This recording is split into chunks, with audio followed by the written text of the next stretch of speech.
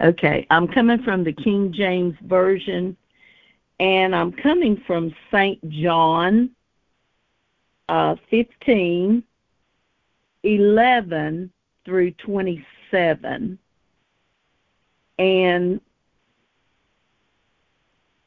I'm going to, so if everybody will turn there, John 15, 11 through 27.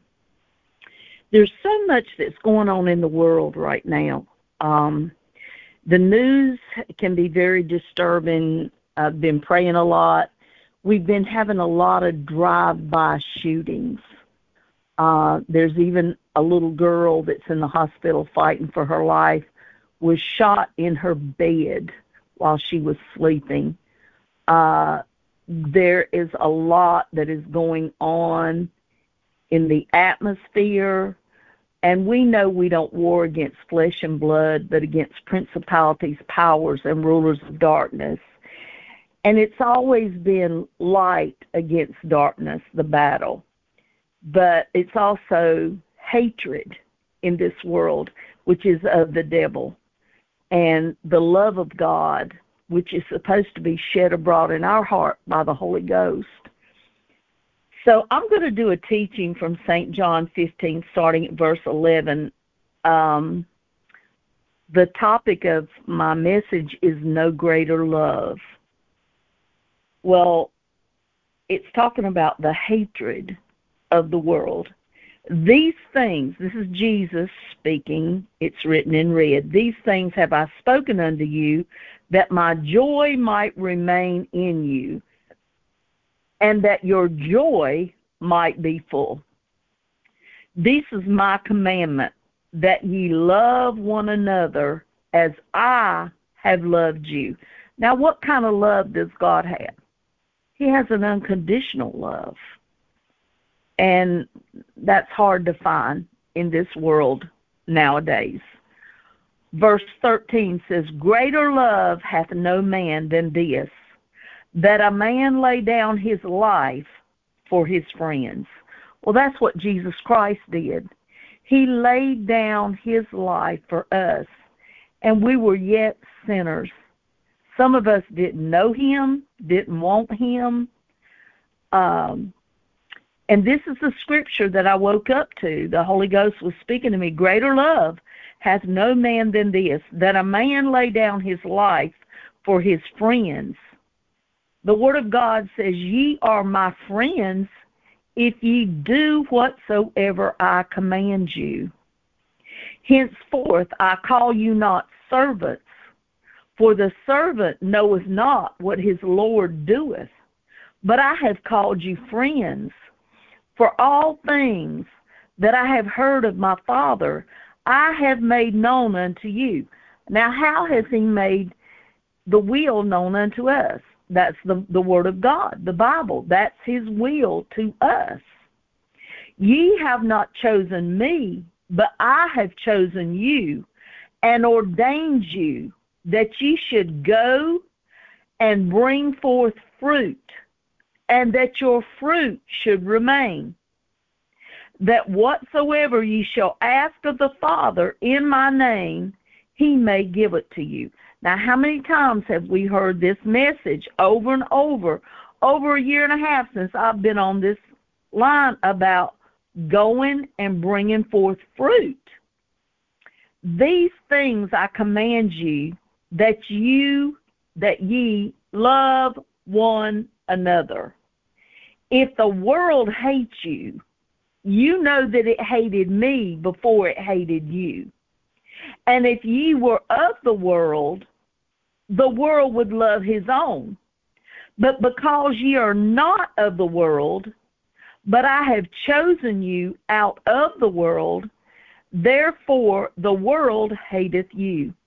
Now, sometimes we don't understand the persecution that we go through because we're not of this world. We're in this world, but we are not of this world.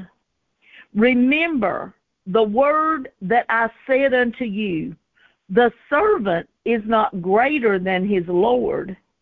If they have persecuted me, they will also persecute you. If they have kept my saying, they will keep yours also. But all these things will they do unto you for my name's sake, because they know not him that sent me. So that they don't know God, the world does not know God, and they don't know Jesus. If I had not come and spoken unto them, they had not had sin. But now they have no cloak for their sin. He that hateth me hateth my Father also. If I had not done among them the works which none other man did, see, he healed the sick, he cast out devils, he raised the dead. Let me go back and read this again. This is Jesus talking. If I had not done among them the works which none other man did, they had not had sin. But now have they both seen and hated both me and my Father. But this cometh to pass, that the word might be fulfilled that is written in their law. They hated me without a cause, because there was no evil in him. He did good. He went about healing the sick, raising the dead, casting out devils. He forgave sin.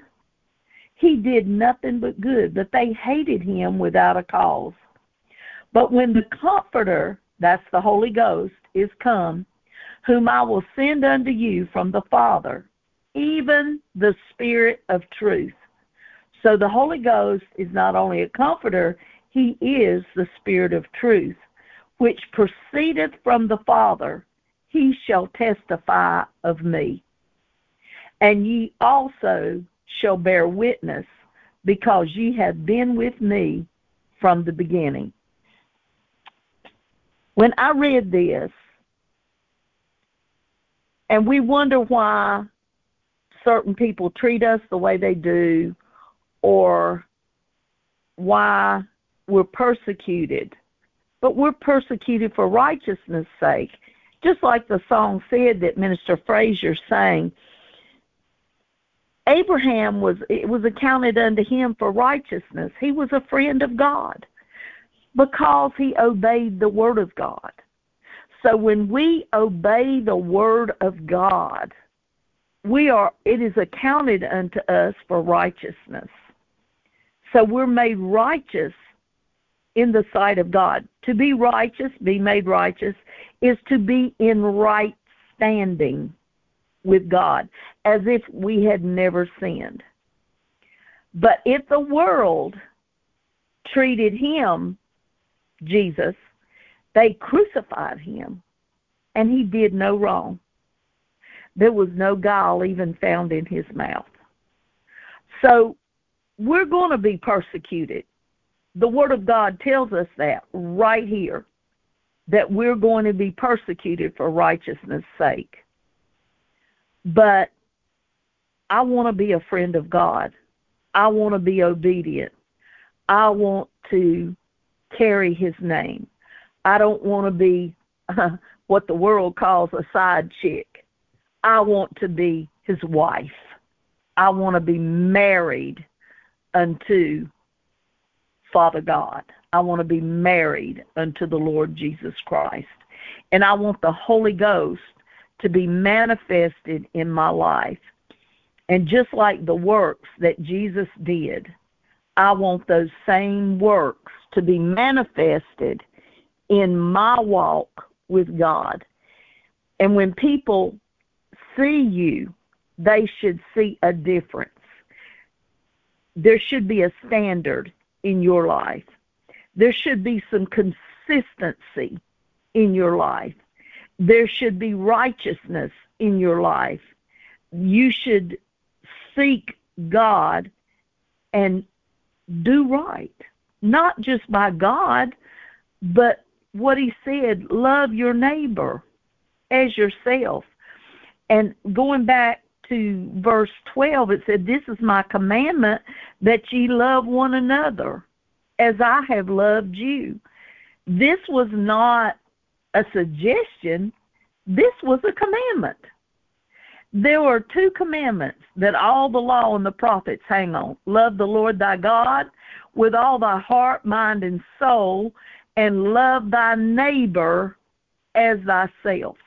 Now, if you're trying to get over on your neighbor, if you're trying to cheat or steal or even murder, that is not, you don't love them.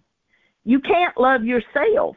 And what I see in this earth, we are living in the last days. We have got to wake up, church. We have got to wake up. There is no regard for life. I've been seeing this, and it's getting worse. All this shooting, all this killing, all the slander, it's unreal. There's no love. And the Bible does say in the last day that the love of many shall wax cold. So we are living in the end times. We're living in the last days. But we as Christians must hold the banner high. We must hold a different standard.